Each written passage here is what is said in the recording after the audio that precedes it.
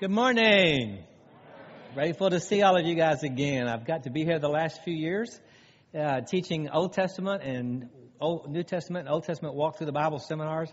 I hope that you really will consider coming back. It's the best way I've ever seen or known to really kind of understand God's Word. And as you start the new year off, that's a great thing to get going in your life. The talk I'm going to give to you today, I believe, can really be a great talk that will help you so you can kind of take it to the bank during the whole year of 2016. When things are kind of a little shaky, when things are a little bit tough, a little bit rough, not going the way you wish they would, I think you can go back and recall this. I think it will minister to you and help you. It really will. It's one of those messages and one of those themes that are in the Bible that have so impacted my life in an amazing way. Like the sovereignty of God is one, the grace of God, or the Holy Spirit, the ministry of the Holy Spirit in my heart and life. These things like this, I kind of call those things back up when I need them, and this is one of those main things that I need often to remember. So here we go, and I hope it'll help you too. Mother Teresa, who worked with some of the poorest of the poor over 50 years in India, once gave a strange answer to a question that was asked to her. Here was the question. Mother Teresa, of all the people you've seen and ministered to you in the poorest of the places in the world, what's the most horrible disease you've ever seen among all the people? I mean, was it AIDS? Was it leprosy? Was it cancer? Was it some other disease? Well, what is she going to say? And she turned to the interviewer asking the question and says, I know the answer to that very quickly. What is it? Let's hear. What's the answer? She said, loneliness is the answer. Every person in this room has experienced loneliness at various times and seasons and ages of your life and your journey so far. And it hits and it impacts everyone. And for all the people that she dealt with, that was something she saw that was universal in every case of disease. How they had felt rejected or alone or nobody knows or nobody cares and here I am and what do I do? And she said, that's it. It's loneliness. Now, when Jesus was here on earth, he used a very intimate Aramaic word to talk about something that stops the loneliness. It allows a covenant relationship between God and man that when activated can absolutely radically impact your life in amazing ways. And he used this word, Jesus did, for his Father, and he used the word Abba, Father. Say the word Abba with me. Abba. That word means Papa. It means Daddy. That's the word it means. Now, for the Jews to hear that word used by Jesus was like, whoa, they feared God. They grew up fearing Yahweh. His name even brought fear to them. The rumblings on the mountain, the giving of the Ten Commandments and all that. They were afraid below. And they pictured God way up there and kind of awe and holy fear about him. But when Jesus was here, he called his Father Abba, Father. That would have thrown him for a loop. And here's the interesting thing too. Paul in Romans chapter 8 tells us we can call him Abba too. We really can. Look what it says. It says, the Spirit you receive does not make you slaves so that you live in fear again. Rather, the Spirit you receive brought about your adoption to sonship. In other words, you become a child of the living God. You become his son or his daughter. And if you're a son or a daughter, you have the right to call the person over you what? Daddy. Papa. A term of endearment. By him we cry what? Read that word. Abba, Father. It's perfectly okay for you to pray this in 2016. Raise your hands to heaven and say, Abba, help me. That's a great prayer. You don't have to say it about now, but if you need it, you can. But that's a good prayer. Anytime, anywhere. Driving down the road, before you go to bed, up in the morning. A great prayer to pray. Why? Because he responds to you. Because you're his chosen son or daughter. You can call him that special, special word. Now, in that verse, here's what it said. It said we weren't natural born children. We were what? Adopted. We were adopted into his family. There's a couple in our church. He's the executive pastor of our church. He and his wife, Brian and Rachel, felt like God wanted them to go to China and to adopt a little girl. They had 3 children of their own. God spoke to them and gave them that impression, and they felt both together that it was something they were supposed to do. And so they obeyed, and they started the paperwork. It took about 17 months. Before you know it, they're on a plane, they're heading to China, and they bring back a little 3-year-old girl named Gracie. They bring her home. Do you know there's 1 million orphans in China alone? This girl won the adoption lottery. Really? I mean, she doesn't even know it. One day she's taken out of her normal setting and she's placed into their arms and back on a plane and back to the United States. And she had to have a lot of surgeries on her mouth and cleft palate and all kinds of stuff. She had, I think, 6 surgeries. She looks beautiful today, and she's 8 years old today. Well, you think, well, that's a great story. Isn't that a wonderful thing? But then God impressed Brian and Rachel. They're supposed to go back and get a boy. And when they talked about it, they agreed on it. They went and got a little boy, and they chose this boy. His name was Gus. So out of the 1 million orphans that are in China, how many did Brian and Rachel pick? 2. A girl and a boy. And they chose those kids to become a part of their family. Now when you see their Christmas family picture, when you see them together as a group, you don't think of them as the adopted kids and the natural kids, the Chinese kids, the American kids. You just think of them as the Woodard kids. Because they all enjoy the same privileges and everything that goes on in that house because they have been legally chosen to be a part of that family. And that's what happens to me and you when we come to faith in Christ. When we accept Christ as our Savior, we get adopted into His family, not natural born. We become a legal part of His family because He chose us. Now, that's an amazing thing. Now, why did God create us? He created us because He always wanted a family. He always wanted a family. You can go all the way back and start from Genesis, and you'll be seeing that theme as you study the Bible this year in your church. How God was always looking for a family to be united. And it's funny, when you read the book of Revelation, I was reading it this morning, one day it's going to be a great wedding in heaven. You know what we're called? The bride of Christ. All of us. There's going to be this gathering, this union again of this great family of God the Father, united with people from every tribe, every language, every group of people around the planet. It's amazing. You know, there's about 2 billion Christians in the world today. That's an amazing thing, that one day that will take place and happen. So we're in covenant relationship with Him. Now, Jesus chose 12 disciples when He was here on earth. Now, what's amazing about that is during that particular time, you didn't choose rabbis didn't choose you. You chose your rabbi. So if I wanted to follow a rabbi in Jewish culture, I would watch various guys and decide which one I thought I would like to follow. Then I would tell the person, I'm going to start following you. Then I would link myself to you. And in a little group, you'd see a little group of guys walking around following this guy. Other guys walking around following this guy. Whoever I choose to follow, that's who I would follow. What was interesting about when Jesus did this, He chose them. He chose some fishermen. He chose a Roman tax collector. He chose some young. He chose some middle-aged. He chose some different people from blue collar, white collar. He chose different people. And He chose them. Now that was a new paradigm of what was happening and what was going on. Here's what the words He told them. Follow me. Not follow my ideas. Not follow my religious abilities. Follow me. The way I live my life is the way I want you to live your lives. And as a rabbi, He taught them for 3 years. He was in a covenant relationship with them. He chose them. I often meet people who say, I don't know for sure, Steve, that I'm born again, that I'm saved, that I really have. I think I prayed a prayer one time when I was young, but my life doesn't seem to line up with that. Am I saved or not? I cannot answer that question for you. But I can kind of explain it to you like this. Let's say there's a door here on the stage. It's just a door. And on this side of the door, it says some words straight out of the Bible. And it says this. It says, whosoever will may come. I want to become a Christian. I want to follow Christ. I want to do this. I want to accept Him now. I feel convicted in my heart, whatever. And I want to walk through that door. I did that when I was 6 years old. My wife did it when she was 16. She lived a wicked life of sin for 10 more years past me. Some of my good friends have done it as an adult and made that decision. Let me just ask you, how many of you made a decision to trust Christ before you were, say, 13? Let me see your hands.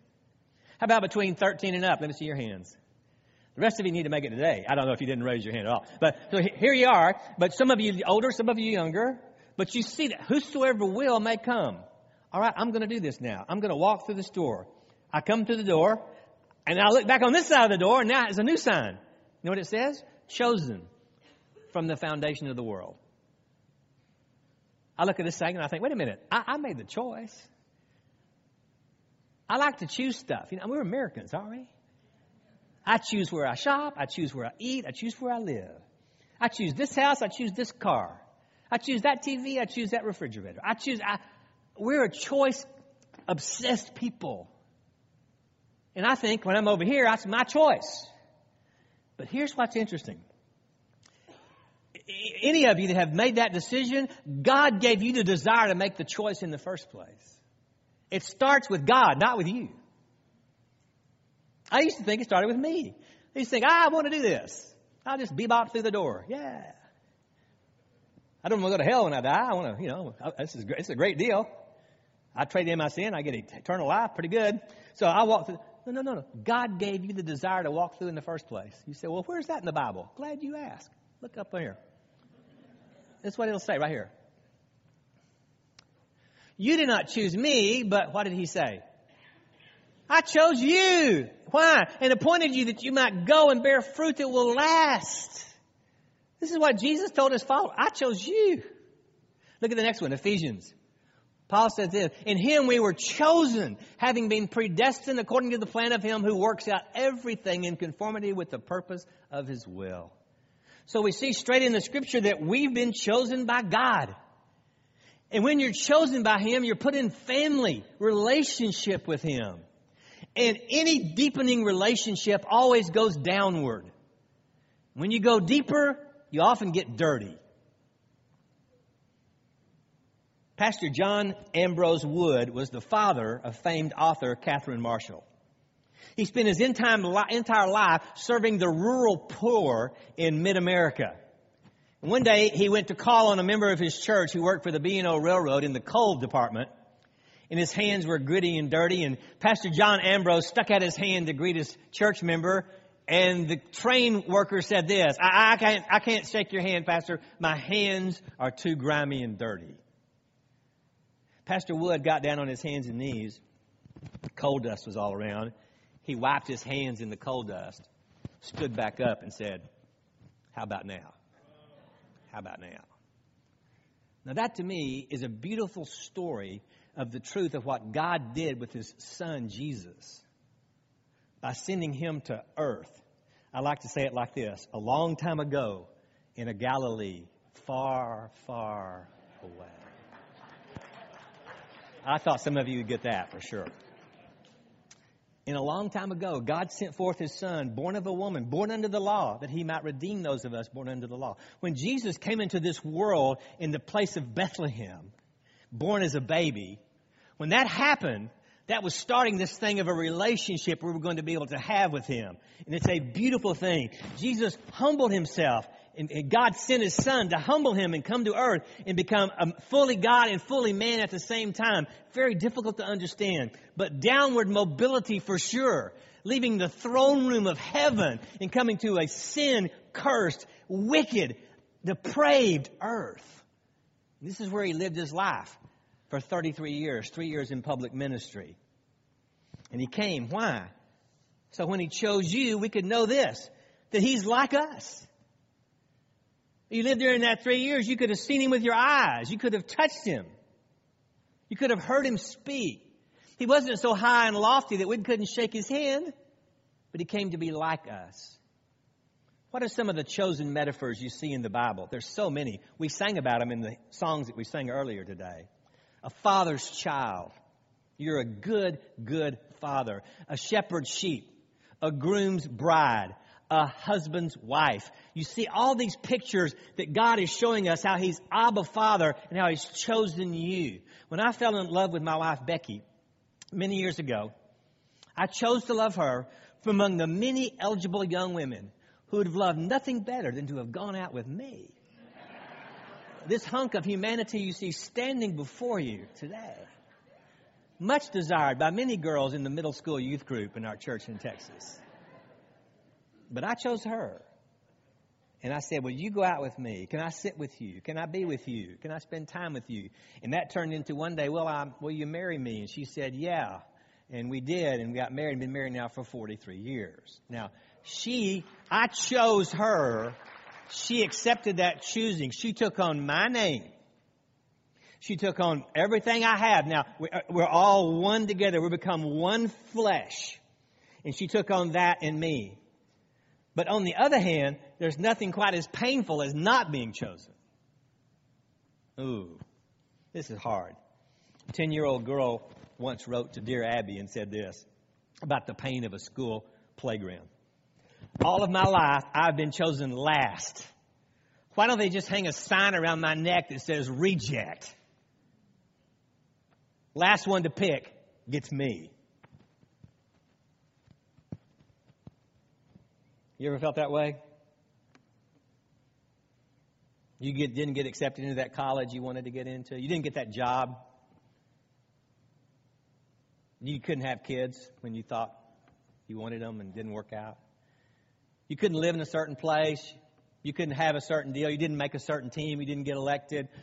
All these different things that can cause us just to feel rejected. There's no pain quite like rejection. I started a church in Greenville, South Carolina in 1996 and pastored it for many years.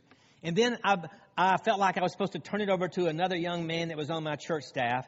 And I thought I would probably be leaving. But he said, I'd like you to stay here because you've been alive longer than I've been in ministry. And maybe you can help me along the way. I said, okay, we'll try it and see how it goes. It went fine, but then he left. And then another guy came in. Hey, I'm the old guy that started the place that's still here, the crazy pastor uncle guy. Hey. And they thought, well, maybe we should make him part-time. And so they put me into a part-time role. Now I had to learn, and I had to learn to let go of that and humble myself and say, I'll have you to know I started this church. It's listen, it's not my church to start with. I've always done this with our church. It's God's church. I was just allowed to lead it for X number of years. But when he said that, I knew I needed to get a part-time job. Now, I had been as a volunteer chaplain in a Christian-owned appliance store in our city. It's a big store. It's like in the size of a Home Depot or a Lowe's building. We have televisions, bedding, furniture, and appliances. About 100 employees, 100 employees. A bunch of people. So I teach them on Wednesdays and Friday mornings, and I've been doing that for a couple of years while I was on staff at the church. I went in to talk to my friend that owned the company, Mark Lynch, and tell him this. I may not get to come teach for you any longer on Wednesday and Friday because I'm going to be looking for a new part-time job for now that I'll need to get, and that's something I'll be pursuing in the future. And without hardly missing a beat, he looked at me and says, why don't you come to work for us, and you can become our company pastor? Now, there's something I never had planned to do as a kid. What do you want to be, Johnny, when you grow up? I want to be an astronaut. I'd like to be a fireman. I'd like to be a company pastor. What is that? I don't know. I don't know what that is. I said, what does that look like? We sat down and started writing out. What would it look like? So we have a job description. I take it home and show my wife. We pray about it. Here's how we prayed about it. I said, Becky, we should pray about this, all right? We bowed our head and said, God said yes. And so we automatically went in and we signed. And we signed the line quickly. So I went from not having a job one day to the very next day having a job that paid me exactly what I lost and left from the other company, the other job. I was thinking, is he a good father? Does he take care? I didn't go one day unemployed. You might say, well, I've been going for 5 years unemployed. I don't know your story. Your story might be very hard and very difficult. Mine could have been. But God did that for me in an amazing, miraculous way. Now, at that place, I feel so blessed to be there. I'm a company pastor. I get to teach them on Wednesday and Friday. I've done weddings for them and funerals for them and visit them in the hospital. I have them in my house about 10 at a time to have dinner, hear their stories, learn about how they are, kind of counsel, mentor, help them along the way in their spiritual walk, wherever it is. And then when I work in the store, when they're busy, I get to go help on the showroom floor.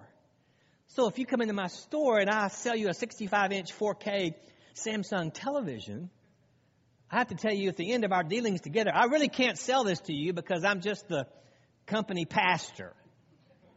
But I'll take you to somebody who can check you out. They look at that card and they look at me. They look back at that card and they look at me. What is that? What role is this a church? Is this a Christian company? Some people ask. Some people say words I will not repeat to you when I tell them that that's what I am. But here's what our owner of our company says. If they get into a conversation with you, you can take it wherever God leads you to go. If they say, you're a company, well, that's great. If that's all they say, I don't say anything to them. But if they ask me any question, it's like saying, sick them to a dog. You know? And let me tell you about what that means. And boom, we're often getting to God conversations. All the time. Well, my daughter has leukemia. Can you pray for her? Well, let's sneak over here behind the refrigerators and, and we'll call down the healing power of God, Come back out now, buy your refrigerator, People, I've sat in the furniture department and counseled people for sometimes an hour at a time, sitting on the sofas. In the store.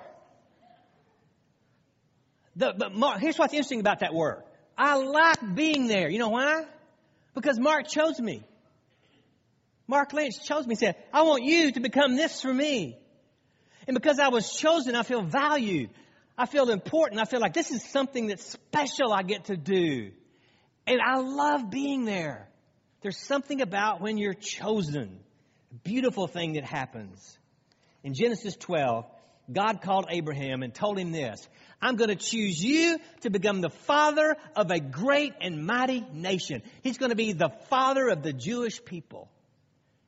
He told him this. He put him through a lot of tests that were very difficult, very hard to understand. But this is what he says to him in verse 3 of Genesis 12. I will bless those who bless you. Whoever curses you, I will curse. And all the peoples on earth will be blessed through you. How many people on earth are going to be blessed through Abraham? All of them. The entire world. 2 billion believers today because of this. It started here. Because of the Jewish nation and Jesus coming to be born as Messiah, there are over 2 billion of us around the world today. As we took communion here, there are literally millions and millions of Christians taking communion all over the world today. Because of our belief in what happened, that we've been blessed because of what happened in Jerusalem, what happened in Bethlehem, what happened when Jesus was here. This now impacted all of us. So that has come to pass. Now, they didn't mean this by simply saying they were God's favorites, or they had some exclusive insight on a fast track to heaven. In God's plan, here's what's true. When I'm chosen, I ought to bless you. When you're chosen, you ought to bless me. And when this nation was chosen, they were going to bless other nations around them. Israel was not chosen instead of other nations. Israel was chosen to what? For the sake of other nations. And they've done that. Being chosen shouldn't make you proud. Being chosen should make you what? Humble. Yeah. Well, look, I got chosen. Yeah, I'm the best. I'm the brightest. I'm the brightest. No. It's by God's mercy and grace that I've been chosen. It's by God's mercy and grace that you've been chosen. He's the one that chose you anyway. When you walk through the door, I'm going to give this guy the ability and this gal to walk through the door and accept and believe in me. And I walked through the door. And I realized, wow, I've been adopted into the family of God. I can come and sing, how great thou art. I can sing, you're a good, good Father. I can give my worship, my adoration back to Him because He's adopted me into His royal family. And that's a pretty good deal. Well, in the early pages of the New Testament, you find this guy named John the Baptist. He's the top dog. I mean, he's out preaching at the Jordan River. He's reaching people. He's baptizing scores of people. He appeared to look like a prophet to the people. The way he dressed, the food that he ate. He would have looked like Elijah. You read about Elijah in 2 Kings 1, and you'll see the same kind of look that John the Baptist had. So they thought that this is a prophet from God, and many, many people were hearing the truth about God. And look what his followers said when Jesus now comes out to the Jordan River. Here's what his followers say in verse 26. They came to John and said to him, Rabbi, that man who was with you on the other side, the one you test about, look, he's baptizing, and everyone is going to him. What are we going to do? I mean, we can't have this guy taking our customers. What's up with this? What do you want us to do about this? Look at the answer he gave. He must become greater, I must become less. Well, I thought we were... No. He's the one we're talking about. Oh. As he becomes greater, we're going to become more humble. We're here to lift him up. He's the reason we're here.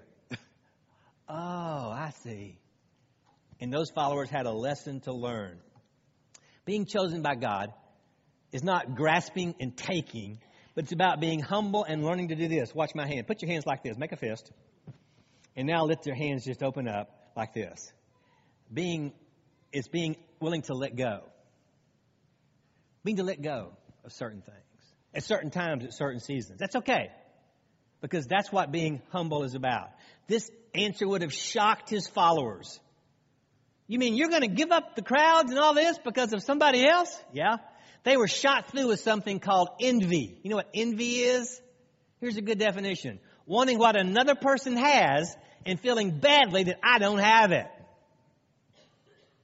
I drive this Ford Focus bucket of bolts and park it in the parking lot. I live next to you. Whoa, you're driving a Corvette. Who do you think he is? Who do you think he is? Man. Look at this thing. What are you thinking of me? Why him, not me? I mean, come on. We can be shot through with envy as well. Here's what the Bible says about envy. Here's what it'll do to you. A heart at peace gives life to the body, but envy rots the bones. You want to start out the year 2016 with rotten bones? Start envying people. It'll work. You envy people, this is what will happen. It'll mess you up on the inside. Your stomach will be in knots. It'll cause you physical difficulties to be envious. That's what the Bible teaches. Maybe you don't sleep good at night. What are you envious about of some other people? Maybe confess that to the Lord. Maybe that's the thing that's stopping the physical problems you're dealing with. The next one is this. For where you have envy and selfish ambition, there you will find disorder and every evil practice. Do I want 2016 to be filled with evil practices and disorder? Well, just envy stuff. That's what you get when you envy stuff. Or the opposite of that is true. I don't want that, so I'm not going to envy stuff. It's something to confess. Maybe John was tempted to get my people back, but he absolutely knew his mission in life was to lift up Jesus. So he said this to explain a little more to the guys. Here's what he said. The bride belongs to the bridegroom.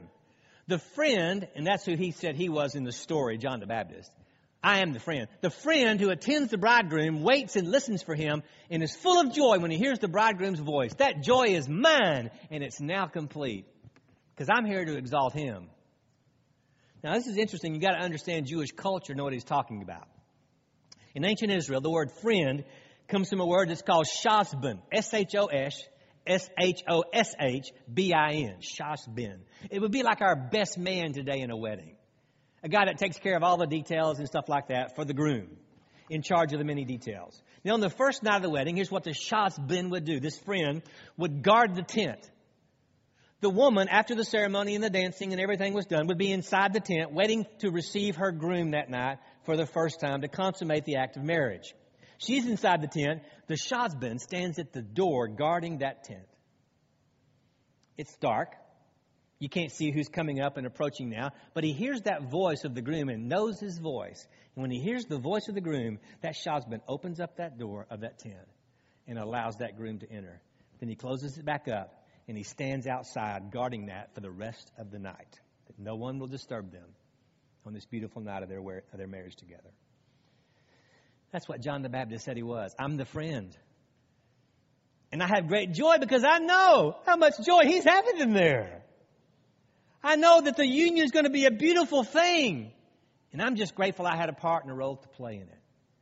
And that's what he said. He must increase. I must decrease. My wife and I chose to have 3 kids. They're all grown, and now they chose to have a lot more kids. And now we have 11 grandkids, 10 boys, 1 girl. Now, I'm very proud of my kids and see how they raise and parent their children. I hope we've given them a lot of good advice over the years, but there's one piece of advice that was given to me. I hope they don't practice with their kids that I was given, I think, is not really the best advice. Here's what somebody told me when they were little. They told me this. I believed it. It didn't ever work out very well. But I believed this, and it was not a good piece of advice. Here's what it was. Treat all of your children equally and fairly. Doesn't that sound good? Okay. You get this, you get this, you get this. It's all working. It's perfect. That doesn't work right at all. I have a boy, and then a girl, and then a boy.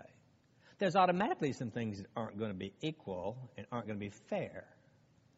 How much time they can spend in the bathroom. It's not, okay, time to get out. Aaron only took 5 minutes. Angela, you only get 5. I can't treat them all equally. They're different sexes. They're different ages. There are different needs that they have. There are different likes and dislikes that they have. They're not all little cookie cutter people who've come out of our life and just do everything the same. Here's better advice. Love each one of them uniquely. That's how God chooses you. He didn't choose you so you could look like me. He didn't choose me so I could act like you. He didn't choose you, but He chose you uniquely, and He chose me uniquely. Every time somebody walks into that door, it's like your fingerprint is unique. Nobody else has it. You're uniquely made and wired by Father God. The way you are is the way He created you to be.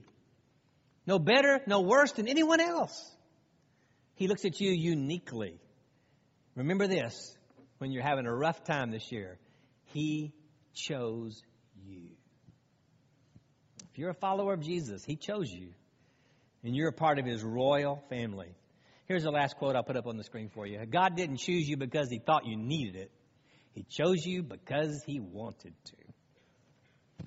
He wanted to. He wanted to choose you.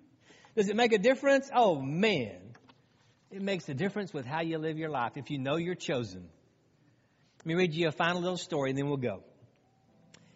It's a letter that appeared in the book by a guy named Dan Taylor, and the book was called Letters to My Children. And Dan is writing to his son Matthew. And here's a story that happened to Dan. He says this, Dear Matthew, when I was in the 6th grade, I was an All-American, so I thought.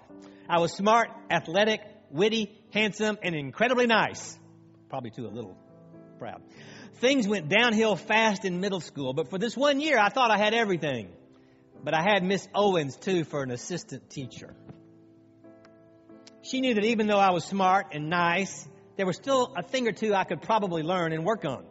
One of the things you're expected to do in elementary school was to learn to dance. My parents may have had some reservations at first, but since this was square dancing, it's okay. Then we went to work on our dancing. We did this terrible thing. The boys would line up at the door, one at a time. Each boy would pick a girl to be the partner. The girls all sat at their desk. As they were chosen, they would leave their desk, join the snot-nosed kids who had honored them with favor. Believe you me, the boys did not like doing this. At least I didn't. But think about being one of the girls. Think about wanting to get picked. Think about seeing who was going to get picked before you. Think about worrying that you get picked by somebody you couldn't even stand. Think about not even being picked at all. Think if you were Mary. Mary sat near the front of the classroom on the right side. She wasn't pretty. She wasn't real smart. She wasn't witty. She was nice, but that wasn't enough in those days, and she certainly wasn't athletic. She'd had polio or something. One of her arms was drawn up, and she had a bad leg, and to finish it off, she was kind of fat. Here's where Miss Owens comes in. Miss Owens took me aside one day and said, Dan, the next time we have square dancing, I want you to choose Mary. She might as well have told me to fly to Mars. It was an idea so inconceivable I could barely hold it in my head. You mean pick someone other than the best? Other than the brightest? Other than the most pretty or the most popular? Are you kidding me? That seems like breaking the law of nature or something. And then Miss Owens did a rotten thing. She told me it's what a Christian should do. Oh, boy. I knew immediately I was doomed. I was doomed because I knew she was right. It was the thing that Jesus would have done. I was surprised, in fact, I hadn't seen it on a Sunday school flannel board. Jesus choosing the lame girl for the yeshiva dance. It's got to be in the Bible somewhere. I agonized. Oh, choosing Mary would go against all the coolness I had so far accumulated. The day came when we had to dance. If God really loved me, I thought, He'll make me last. Then picking Mary will cause me no problem. I would have done the right thing and it wouldn't have cost me anything. You can guess who got to choose first that day. It was me. There I was, my heart pounding. Now I knew how some of the girls must have felt. The faces on the girls were turned toward me, some smiling. I looked at Mary and she was kind of half turned to the back of the room, her face staring down at the desk. They said, "Okay, Dan, choose your partner." I remember feeling very far away and I heard my voice saying this: "I choose Mary." Never has reluctant virtue been so rewarded. I still see her face undimmed in my memory. She lifted her head, and on her face, reddened with pleasure, surprise, and embarrassment, all at the same time, was the most beautiful thing I had ever seen. Her look was so pure I had to look away because I know I didn't really deserve it. Mary came and took my arm as we had been instructed and walked beside me, bad leg and all, just like a princess. Mary is my age now. I never saw her after that year. I don't know what her life's been like, what she's been doing, but I'd like to think she has a fond memory of at least one day in the 6th grade. I know I do. Look, do you sometimes feel less than you should as a son or a daughter of God because you feel like a Mary? No one really wants me. No one ever needs me. No one ever knows what I can do, what I'm thinking, who I really am. Nobody seems to care. When you start having that kind of thought run through your mind, remember this: God chose you to dance with Him. God chose you to be His daughter. God chose you to be His son. And you're wrapped around by His arms in the royal family. Now, that's a pretty good deal. So whatever goes wrong with you and how you're treated and other people don't treat you well, or they miss this to you, or they don't do this. Whenever that happens this year, remember this: my Heavenly Father is a good, good Father, and He loves me. And I'm going to carry that with me the rest of my life. And that's a pretty good place to be. Put your hands out like this. I'm going to pray a blessing over you as we leave. Father, for every hand that's open that knows you as Lord and Savior, I pray that you would so fill them with the understanding of who they are, that their identity is with you as a son or a daughter of the Most High God, that we're royal, that we walk beside you and we're part of your family. That means we're related to each other. That's why in this church we can care for each other and love each other and serve each other, because we're all brothers and sisters in Christ. So may we carry that throughout the year of 2016. In the name of Jesus we ask for every hand that's open today. Amen. So glad you came today. God bless you. We'll see you hopefully in February when we do Walk Through the New Testament. God bless. We'll see you.